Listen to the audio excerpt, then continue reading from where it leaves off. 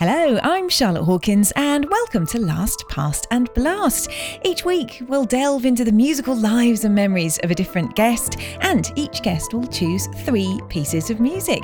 Their last, the latest piece of classical music they've been listening to, their past, which is a significant piece of classical music from their life, and a blast. That's their wild card, so listen out for guilty pleasures with that one.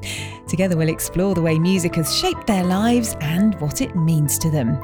And this week it's the season finale. Thanks so much to you for listening, and don't forget, if you've missed any of the guests so far, you can always listen back. I've loved every minute of it, from finding out that Alexander Armstrong hosted a private pointless session for the Queen, to Mylene Klass's in-car DJ wars with her family, and Piers Morgan playing the piano for Will Smith, and unfortunately for Will, singing to him as well.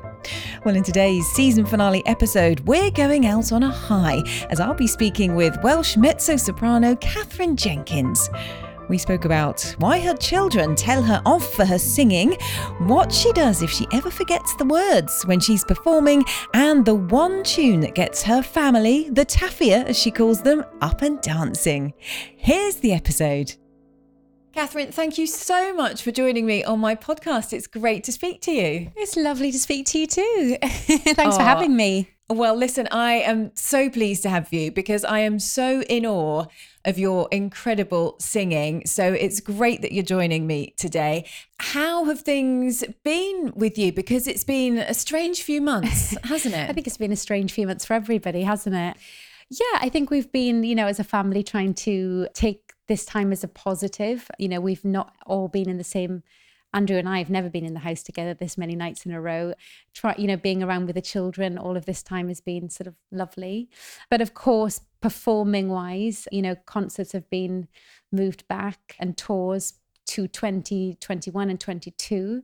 And, I'm obviously really missing the audiences. I'm missing my orchestras. I'm missing the conductors I work with, my conductor, Anthony Inglis, and the choirs. And so it's a worrying time. It's a worrying time for them, in particular, because I work with so many talented people who are not only, this is their job that pays the bills, but they're also performers, and they're not getting the chance to be out there and do what they love doing. And so I worry about the sector of everybody that works in live music and how it's affecting them financially and mentally. And I hope things will change soon. Because it is a worry, isn't it, as to whether we'll be able to get back to how things were, what things are going to look like in the future. It's just such uncertainty at the moment. I think, we all want to be back performing for audiences. And I think when I come back and do that very first show, even thinking about it now, I feel like I would cry because it would be so emotional to be back with an audience.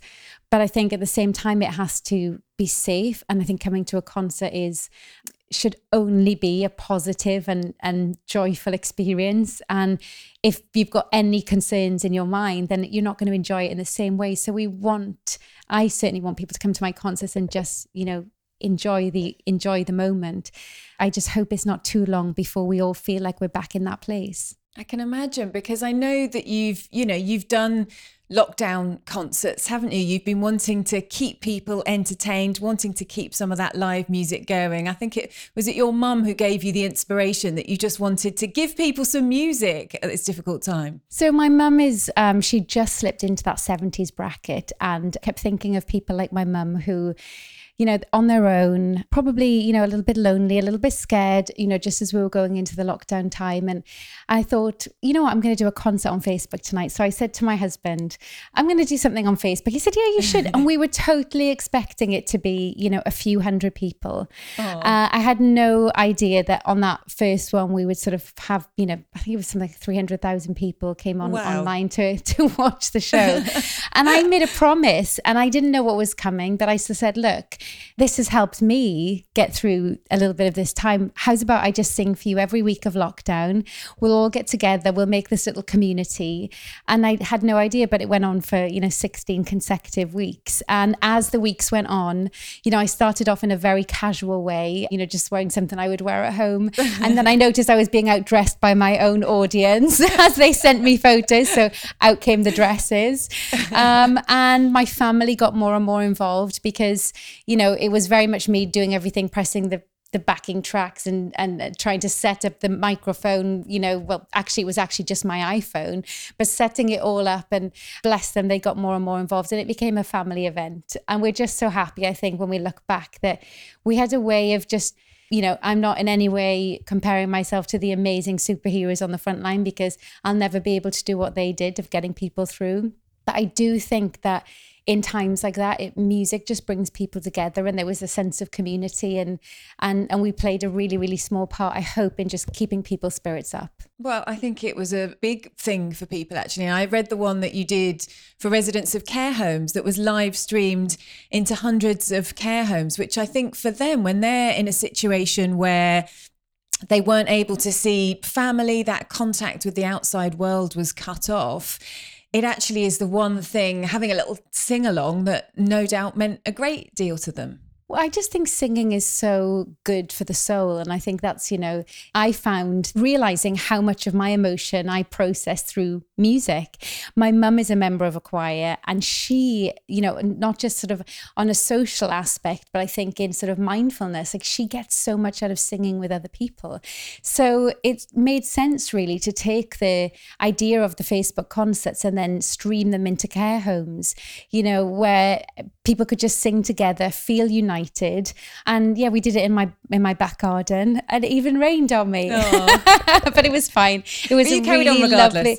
Carried on regardless. But you know what? It was a really lovely way of kind of spending the afternoon and doing something positive. What's the thing that you miss most? Because I really miss just it not being able to hug people. I find it really strange not having the same level of contact that you'd have with people, not seeing people, when you have all those get-togethers with families and friends and giving people a big hug. It's a strange world at the moment, isn't it? Well, I'm a hugger, so I find that that is just, I feel like I'm very cold when I meet people. Not to even be able to extend to a handshake, it just feels really unfriendly. So I do find this all, and also the fact that we're all wearing masks, it's very hard just to read half of somebody's face. So I do miss that kind of connection of meeting people. But, again, I think safety has to be paramount. But I do wonder how it affects things, going forwards with things like concerts and meet and greets. Will we ever be able to do those again? I really hope so. I love meeting my fans, and I would hate to think that we're going to have restrictions on things like that in the future. But how was it? I know you did that concert, didn't you, at the Royal Albert Hall, in an empty Royal Albert Hall for VE Day, which must have felt so strange because, it's such a magnificent venue, isn't it? And when you see it there all full of people, there's nothing like it. Was it quite an eerie experience standing there with no one there at all? When I look back at lockdown, I think that will probably be my sort of standalone memory of the sort of most surreal experience of the whole thing. I was so thankful that the Albert Hall approached me to do that, because I was meant to be presenting the VE Day concert there. And then they obviously had to cancel it. And then they had this idea of, well, let's just still mark the occasion to the best of our ability. And, would you be interested in coming in and doing a behind closed doors performance? So I just thought it was an amazing idea, because it was really important to still honour VE Day 75 and to put, something on to mark that in a appropriate way. But to be driving into London in the absolute sort of central part of the lockdown, to have a skeleton crew working within the Albert Hall. I've been there so many times. My children run up and down the aisles in sound check. And yet I thought I would know what it felt like to be in there almost by myself. But you take away the orchestra and the choirs and that kind of thing. And it was just, I got to the end of the performance, and I actually had to look up, because I suddenly was overwhelmed with emotion at the fact that, like, wow, this isn't a sound check. These seats are empty for a reason. And, wow, what are we all going through here? And I sort of, I look up and try and style it out that I'm actually taking in the Albert Hall, but I was trying not to cry. Oh, it must have felt quite overwhelming, I imagine, being hit then at that moment. Yeah. And it's, again, I'm just so thankful to have had that opportunity to do that. They'd never done it before, and it's my favorite venue in the world. So to get to do something like that was really, really special. And I think also just kind of, looking now into where we are with arts and the venues and how live music is sort of struggling, I think it's really important to keep supporting venues like that and shining a light on the struggles that they're facing as well. Definitely, especially at this time. It's really hard for all of them, isn't it, before things start to reopen again and we see live music, live performances come back. How worried were you on a personal level about getting ill, about the possibility of catching coronavirus? Because presumably for you, with your voice, it could have really serious consequences. I would say that I'm a very kind of protective person normally anyway. People always joke that I'm always carrying around, even on my handbags, I've always had hand sanitizers and things attached to me, because as a singer you can't get coughs and colds anyway. So I'm not sure that I think that I've had a massive change in my approach. Definitely I guess with the children, being a little more careful with them. But I think just like I felt that we've needed to be careful, but not necessarily even more careful because of my voice, but just because we want to protect our family. I know your voice is obviously hugely important to you. I remember you telling me a story that, is it before concerts where you don't talk for a certain amount of time, do you, beforehand, even to your children who've got quite used to it? But to other people, they must think that's quite strange. So what do you do? So I don't speak for 24 hours before a performance. And the children have just, they think it's funny. So, if I wake up in the morning or, I go into Aaliyah's room and I just am not speaking and she'll say, "Are you singing tonight?" And then we act everything out. So they actually feel like it's a massive game of charades or something, and that they're like, they think it's funny and they try to get me to talk, or, my husband will say that's when I become like, his dream wife, because I can't argue back to anything he says. You're there, but you're not actually saying anything at all. Yeah, he can get away with anything then. It must be frustrating at certain times, I imagine. Or are you writing notes furiously? Do the washing up. And how did you cope with homeschooling? Because your daughter's the same age as my daughter, and 5 is quite an age, isn't it? They know their own minds at that stage. Yeah, I actually found that I really respect teachers. Yeah. I like the patience. I really tried, and we did quite well for a time. But yeah, it's I think just after a certain amount of time of just being on your own and you being the voice, I just think they stopped hearing my voice. I think my voice became white noise. And it was really nice to be able to sort of have them then start a new school experience and kind of just get onto a new routine and different kind of discipline. And they've really sort of thrived since September of going back and doing, starting a school experience, because they both started new schools. Because I was going to say, not only having a 5-year-old, obviously Casandra's 2 as well. So that must have been extremely busy if you're trying to homeschool and cope with a 2-year-old at the same time. Yeah, no, it was totally full on. But but I feel like everybody was in the same boat, so it was fine. We managed. Well, listen, we'll talk about your musical choices in a moment, but I wanted to talk to you about your childhood and when you first realised that your voice was something special, because I think a lot of little ones love singing, don't they? They sing left, right and centre and probably all think they've got the best voice in the world. So when for you did you realise, actually, I've got a voice that not many other people have got? I'm not sure that I realised that. I felt like I'd been singing for quite a few years before that happened. It was actually more other people telling my mum. I started singing when I was 4 and I did my first sort of public performance at a school show. And it was me, and this kind of became the sort of the narrative of me and my parents, is that it was always me asking if I could do something, and my parents being incredibly supportive, but just never pushing, which I am so thankful for today that was their approach. Because I ran out of school and said, "Mummy, there's a show at school and I want to sing something and you need to teach me a song." And she taught me a song called "Going Down the Garden to Eat Worms." But I really learned to sing properly in the church choir in St. David's in Neath. And there were amazing things that I was able to access, like Choir Girl of the Year, which I got into the finals and then I won when I was 11. And that kind of thing was just sort of singing in church, learning to read music, the discipline of choral singing, but also singing solos. I was advised, go and get a proper singing teacher. So my mum introduced me to a lovely gentleman in Swansea who, that was the very first time I was introduced to classical music. I'd never heard classical music before other than church music. And that was the revelation. He said, you know, I'm hearing your voice. You've obviously been trained in a sort of very lyrical choral way. Let's try some classical music. And I fell in love with it. And so that's always been my kind of point at looking back and thinking it really is about how you're introduced to classical music. And for me, it came from a place of passion and it clicked and I never really looked back. That's brilliant. So you weren't necessarily, it wasn't like your parents were playing classical music. They would play different types of music. So it wasn't until later that you came across it. Yeah. So my parents played, you know, sort of pop music. My dad was quite a lot older than my mum. So he was a different generation. He listened to more sort of the big voices like, you know, Shirley Bassey or, you know, Frank Sinatra or that kind of stuff.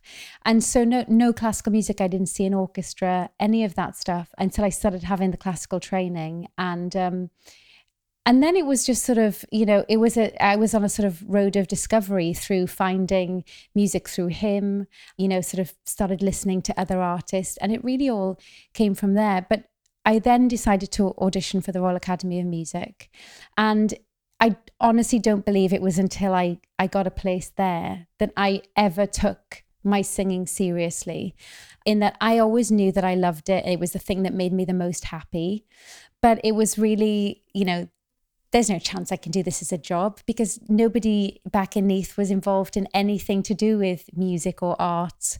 That felt like too far away as a dream. So it was more just, you know, well, I'd love to keep singing. I don't know how I'm going to do that. When I got into the Royal Academy, I thought, okay, this is the chance that I can work hard and maybe I can get into an opera chorus one day. And that was the dream. And then look at you now, which you must look back and think, wow, if you'd have had even an inkling at that age what you would go on to do you think you would have believed it? Not a clue. You know, I never dreamt this would happen. Like, this has so exceeded what I thought was ever possible. And I guess I credit that to my mum, you know, just being very down to earth. When I got my record contract, I didn't tell anybody for 6 months. You know, mum came with me to sign the deal and we didn't tell anybody for 6 months because my mum kept saying, well, Catherine, things like this don't happen to people from Neath. Aww. And we felt like it was going to get taken away because it just happened so quickly. So I think with every album, I've always taken it like, well, this could be the last album I make. So I need to make it the best that I can. And it could all go away tomorrow. So I think that my mum has just instilled that kind of, you know, this is amazing, but, you know, keep your feet on the ground. And she even made me I was teaching when I actually got my record contract. I was a teacher teaching singing at some high schools in and around London. And I kept teaching right up until I think nearly the second album came out because mum said... Just in case. Yeah, mum was like, well, you've got to have a backing plan. What if this singing lark doesn't work out? I love it. Ever practical. Good advice from your mum there. Yeah. And when you look at sort of music that you listen to now, what role does that play in your life? Would you sit down and listen to a selection of music or how does that work when you're at home?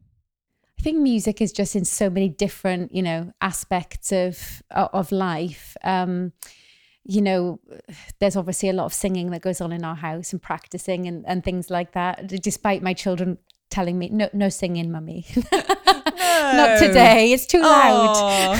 It's too loud, mummy. So I often get told off here. But I think it's, you know, music for exercise. My husband and I love cooking, so we'll always have music on as kind of like a transition into adult time.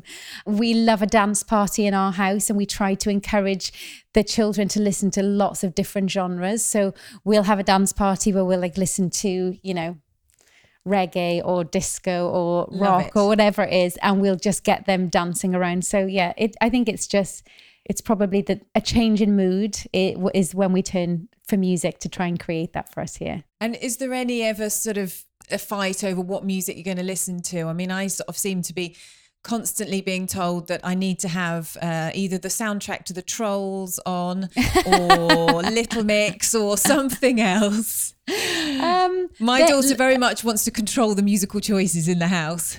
Oh, do you know what? Aaliyah is not there yet. She's quite happy to be sort of led by Daddy on what he's introducing her to.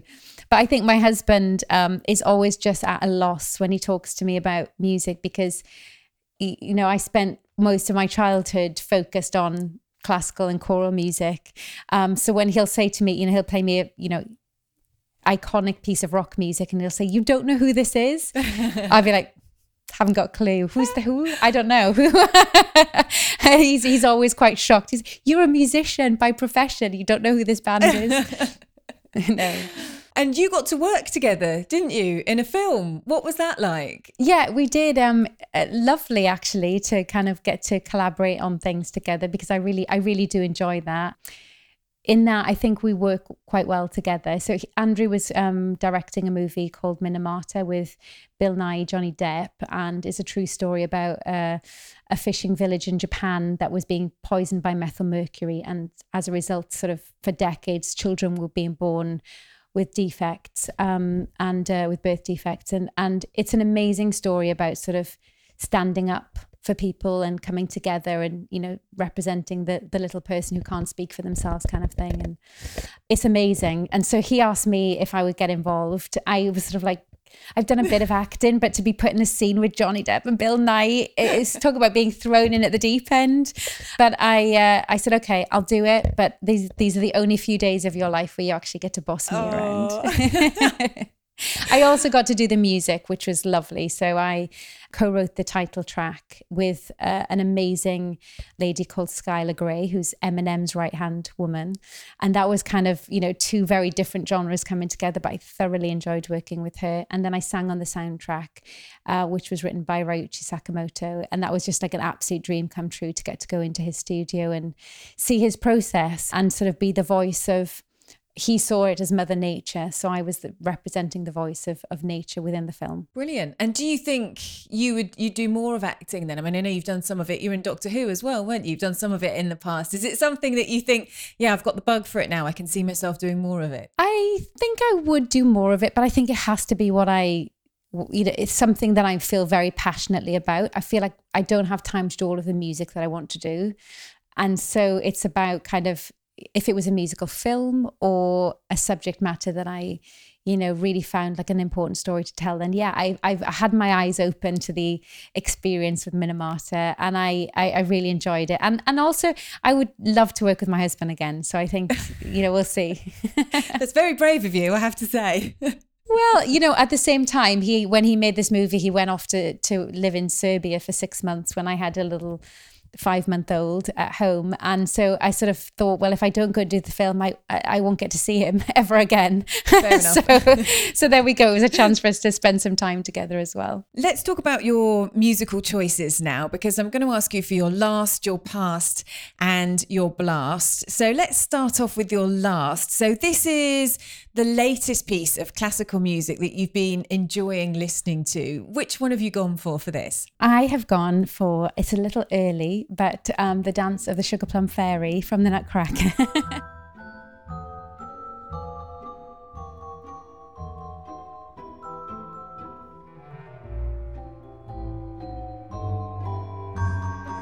We actually have been working on a Christmas project in the last few weeks. So kind of taking the idea further on from the Facebook concerts, thinking about people who may not feel like they can, you know, venture out to a Christmas concert or a carol service, whether these things will even be on this year. We don't know. So actually had the idea to sort of take that inspiration and create the ultimate Christmas experience, which we filmed at the Royal Albert Hall, and it's going to be going to cinemas in December. And of course, for me, I think every year since I've had children, I've taken my children to the Nutcracker as a sort of the must-do Christmas thing for us. So we even got to have the Sugar Plum Fairy within our concert. So my daughter got to meet her, and we've been playing that quite a lot at the moment in our house. I can imagine. And it is such an amazing piece of music as soon as you hear those first few notes, isn't it? It's so atmospheric and so magical. I think that's the thing, it's magical. And I think that, you know, when you're looking to inspire children into classical music, and it's not even a conversation, I've just tried to show my children that there's so many pieces of music that are really child friendly and they think it's totally magical.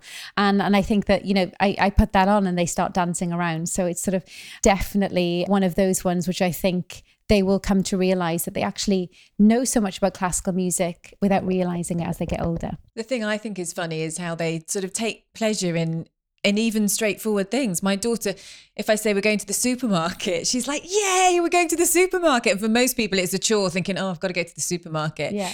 But for some strange reason, they just kind of remind you, I guess, of enjoying some of the simple pleasures in life, don't they? Let's move on to your past, which is the piece of music from your life that's meant a lot to you. What have you picked for that one?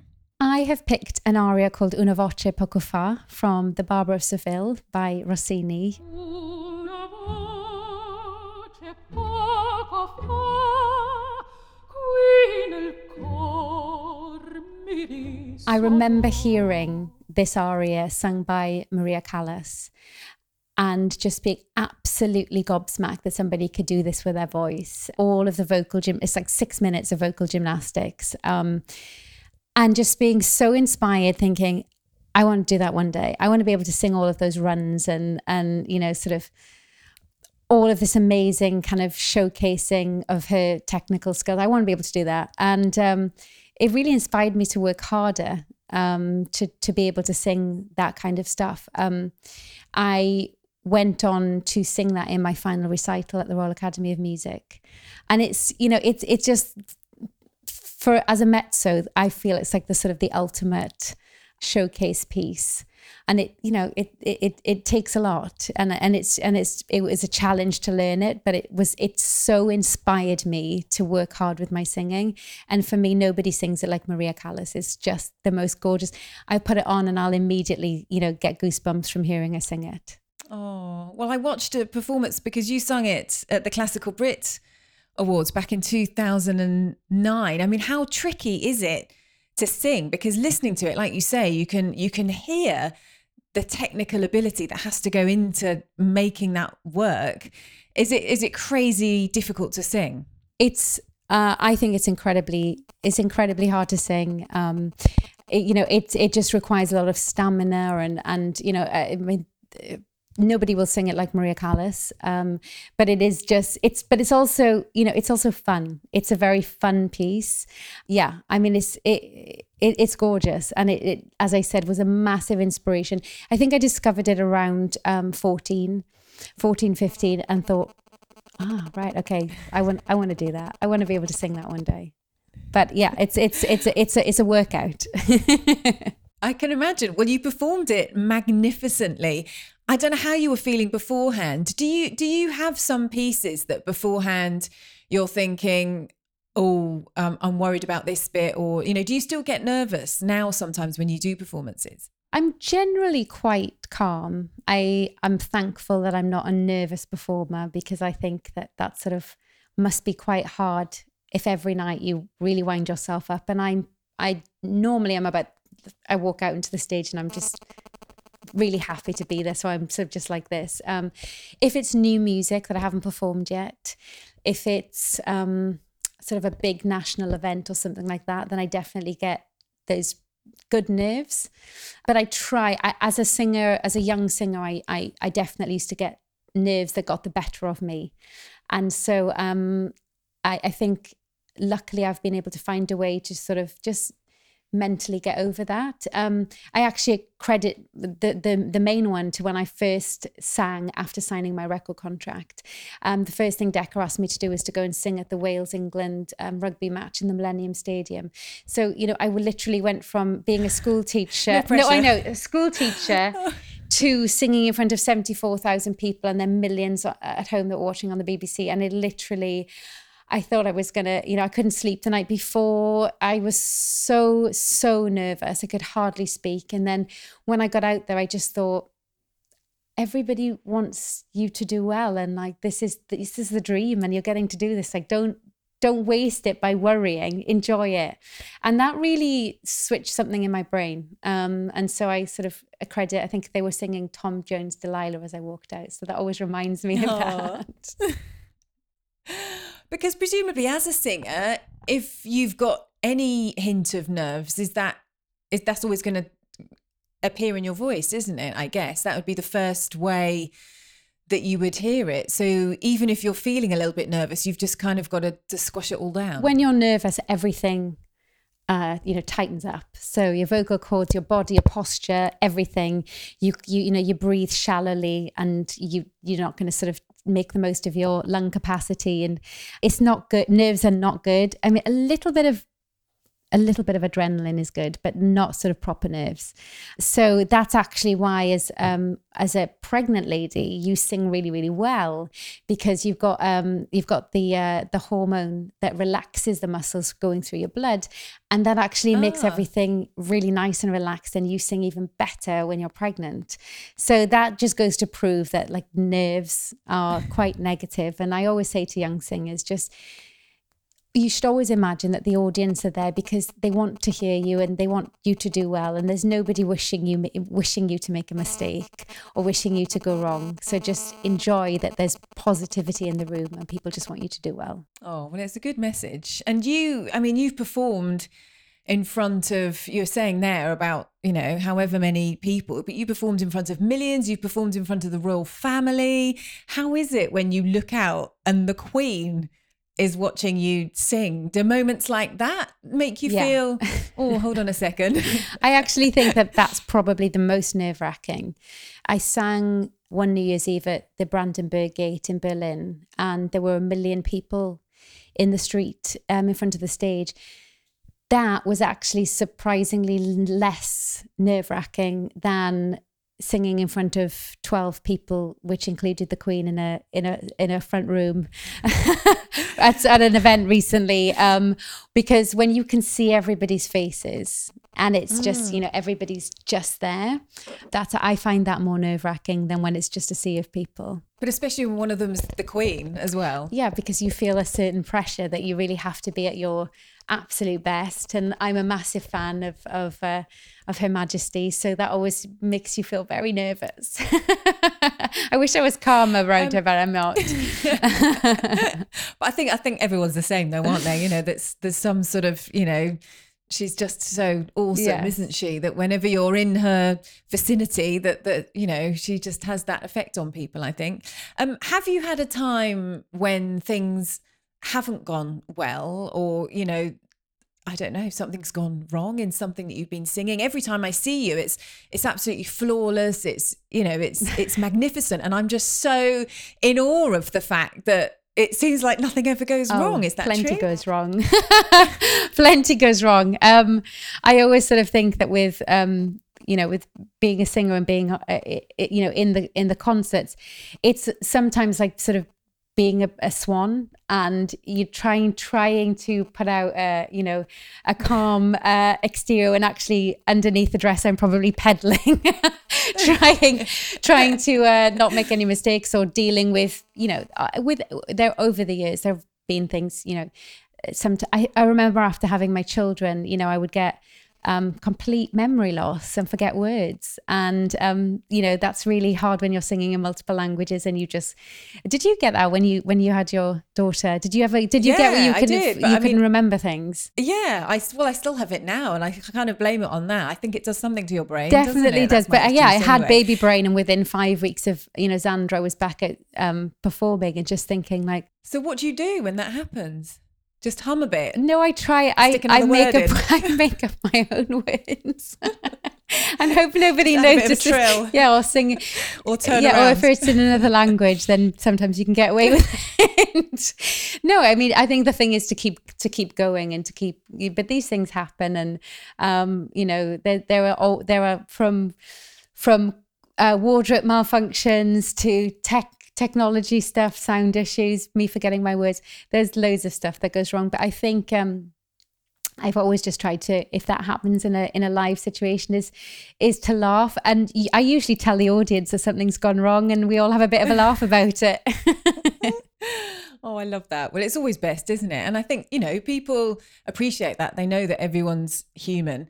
One thing I wanted to talk to you about actually was sort of, in the media and how you get portrayed. And at one point they were sort of almost portraying you as this kind of diva, this opera singer, this, making demands left, right and centre. And, I know you're always so sweet and lovely. We're having a chat now and you're completely down to earth. Is it frustrating? I mean, you're about to tell me that in secret you are actually making all these demands, aren't you? But how frustrating is it sometimes when things like that happen that are kind of out of your control and a certain image is being portrayed of you? I think it comes with the territory. I wish it didn't, but I think it does. And I think it comes with being a female and being in the classical world. I think some people kind of like to think that we behave in this way. I think sometimes it adds a bit of drama, but it's hard when you read stuff that, just categorically isn't true. And I think I've had to develop a thicker skin for it. My nature is actually, I am quite sensitive. So I remember when it first started happening, just being quite, just sort of not really knowing how to handle it. But I think that, I have been doing this now for 17 years or something like that. You just learn to cope with it and to understand it and to not read stuff, not take stuff seriously. I think that has actually been another of the many positive things that has come with having children is that stuff doesn't matter anymore. It's sort of like, if it is there, there's way more, a list of important things that I need to focus my energy on in a day. And so I don't really take it on in the same way. But having said that, I think there was a phase when it happened a lot and it doesn't seem to happen so much now, but I know who I am. I think my family and friends know who I am. And I think that you can only judge somebody on how they are when you meet them. So, that's my attitude to meeting other people who, you may think, but I meet them and I take them on how they were with me. And that's all I can ask people to do. And when it comes to fame, do your children sort of know how well known you are? What do they think about that kind of life, or don't they know? No, they don't know. I don't know. I think our home life is quite normal in that we, all my friends are friends from school, from back home in Wales. I'm the only one who works in this kind of field. So my children, I mean, they make me laugh all the time. They'll sort of say, "Who's Catherine Jenkins?" Who is Catherine Jenkins? And they sort of just think that mummy sings. My daughter was being, asked some questions for school and I needed to, help her with the answers. So I said, what does mummy work? And Aaliyah said, no. And I said, no, mummy does work. And she said, no. And I said, well, what do you think mummy does? Where mummy goes out and I say, mummy sings songs. And I just thought, well, actually, that's really lovely. If that's what she thinks I do is just sing songs, then that's a really lovely way of putting it. I mean, they have funny experiences. You just pop out and sing a few songs. Yeah. We are quite protective of them. So we don't take them on, sort of out in the public eye to events and stuff. I think that they need to sort of have their privacy respected until they're old enough to understand it, because they don't understand it now. But then they also live in what I think is just quite a funny world. We have the sense of normality, but then when my husband was making the film with Johnny Depp, my daughter was here in London and she was waiting for daddy to FaceTime her, as he did every dinner time. And one day, Captain Jack Sparrow popped up on the FaceTime. And Aaliyah being, I think she was 3 or 4 at the time, she's never seen Pirates of the Caribbean. She was absolutely terrified. She was terrified. And she just slipped down the chair away. She was like, who is this strange man? Yeah. And then she's like, Mummy, Daddy's friend called me, the pirate. So, she'll laugh about that when she's older.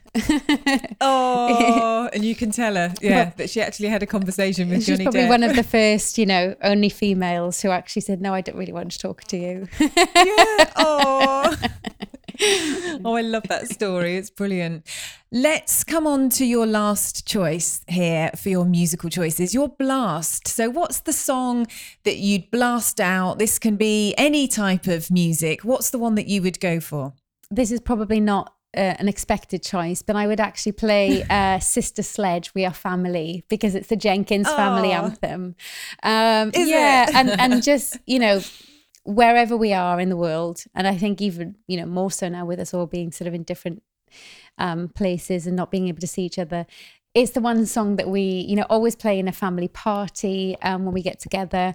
I've got a really great memory of the very first time I won a Classical Brit Award, and my mum planned a bus trip up from Neath with all of the aunties and uncles and people from church. They all came up on a bus and I snuck them into the after party that Decca had put on. And I remember just being sort of like, everybody was so excited and we were all scattered all over the party. And We Are Family came on, and it was like the taffia just descended on the dance floor. And my mum was like dancing with my Brit Award, like the We Are Family.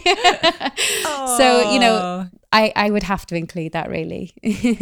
So that's the one that would be guaranteed to get you on the dance floor. Yes, for sure. And already I've passed this on to Aaliyah and it's on her request list always.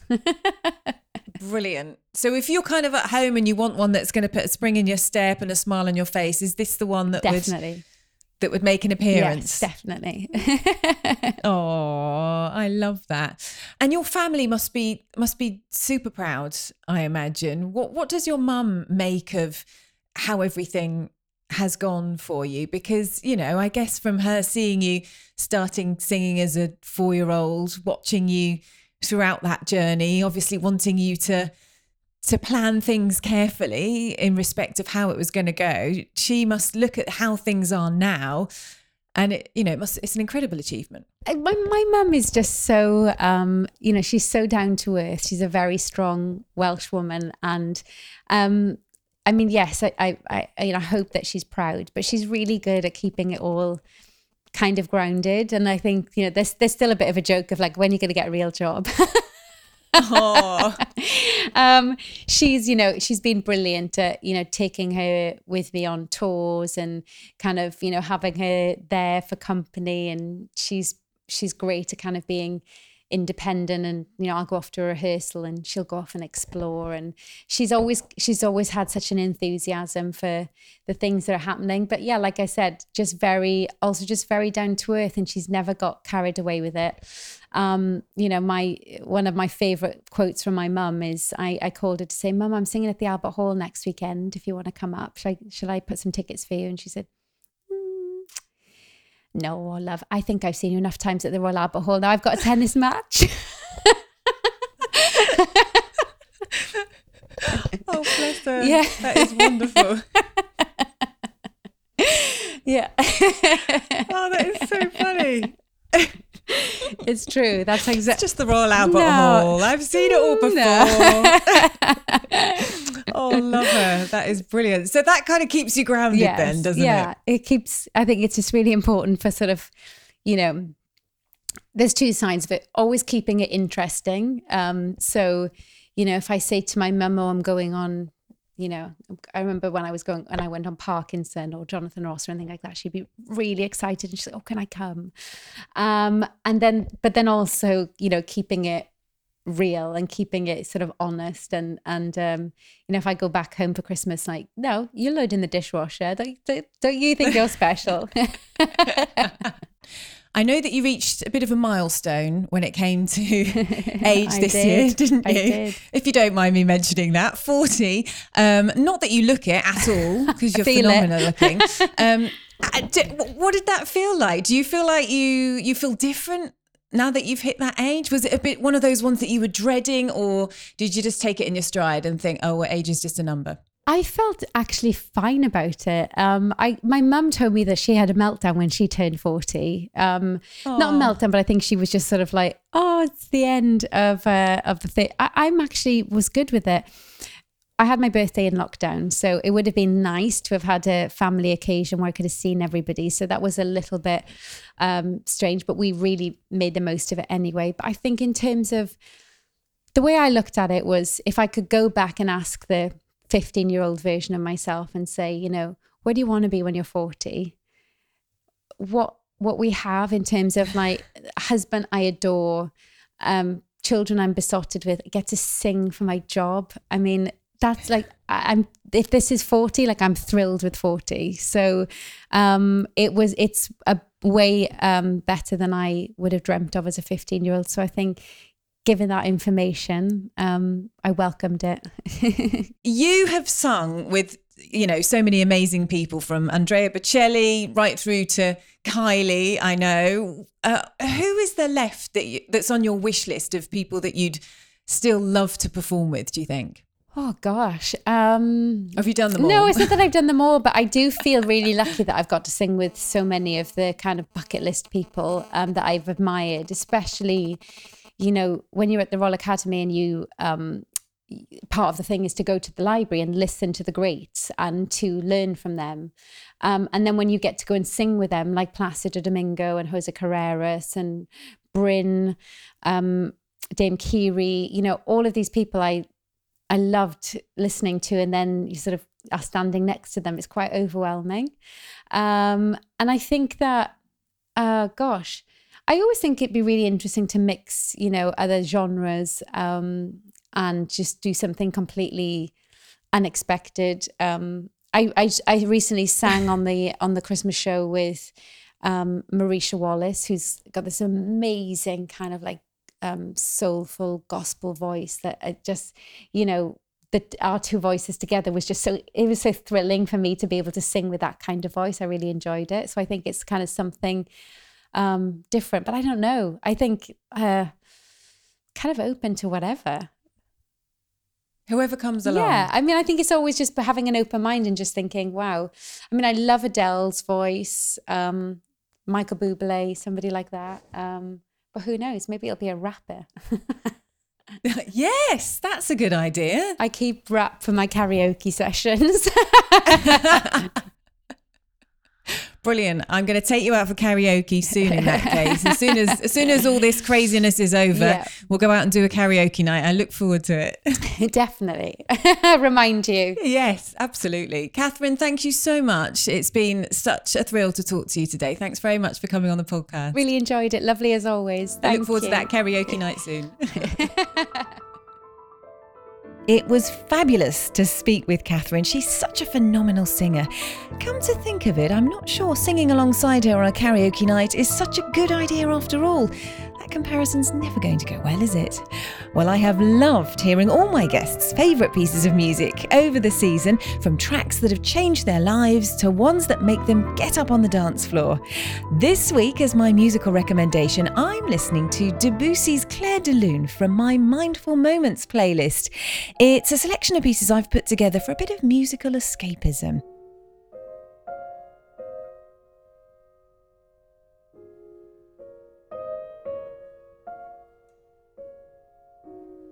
I absolutely love this piece. There's such a gentle, beautiful melody that just takes you to another place. It's well worth a listen. If you want to hear any of the music mentioned today, it's all available at the Companion playlist. Take a look at the link in the show notes. And if you like what you've heard in this episode, please share with a friend and please leave a review. It would be great if you could, as it helps the show to be discovered by new listeners. So a big thank you in advance. This podcast is produced by Renee Richardson with B. Duncan and exec produced by Chloe Murphy at Sony Classical. I'll be back soon with a new season of Last, Past and Blast. A huge thank you for all the supports and bye for now.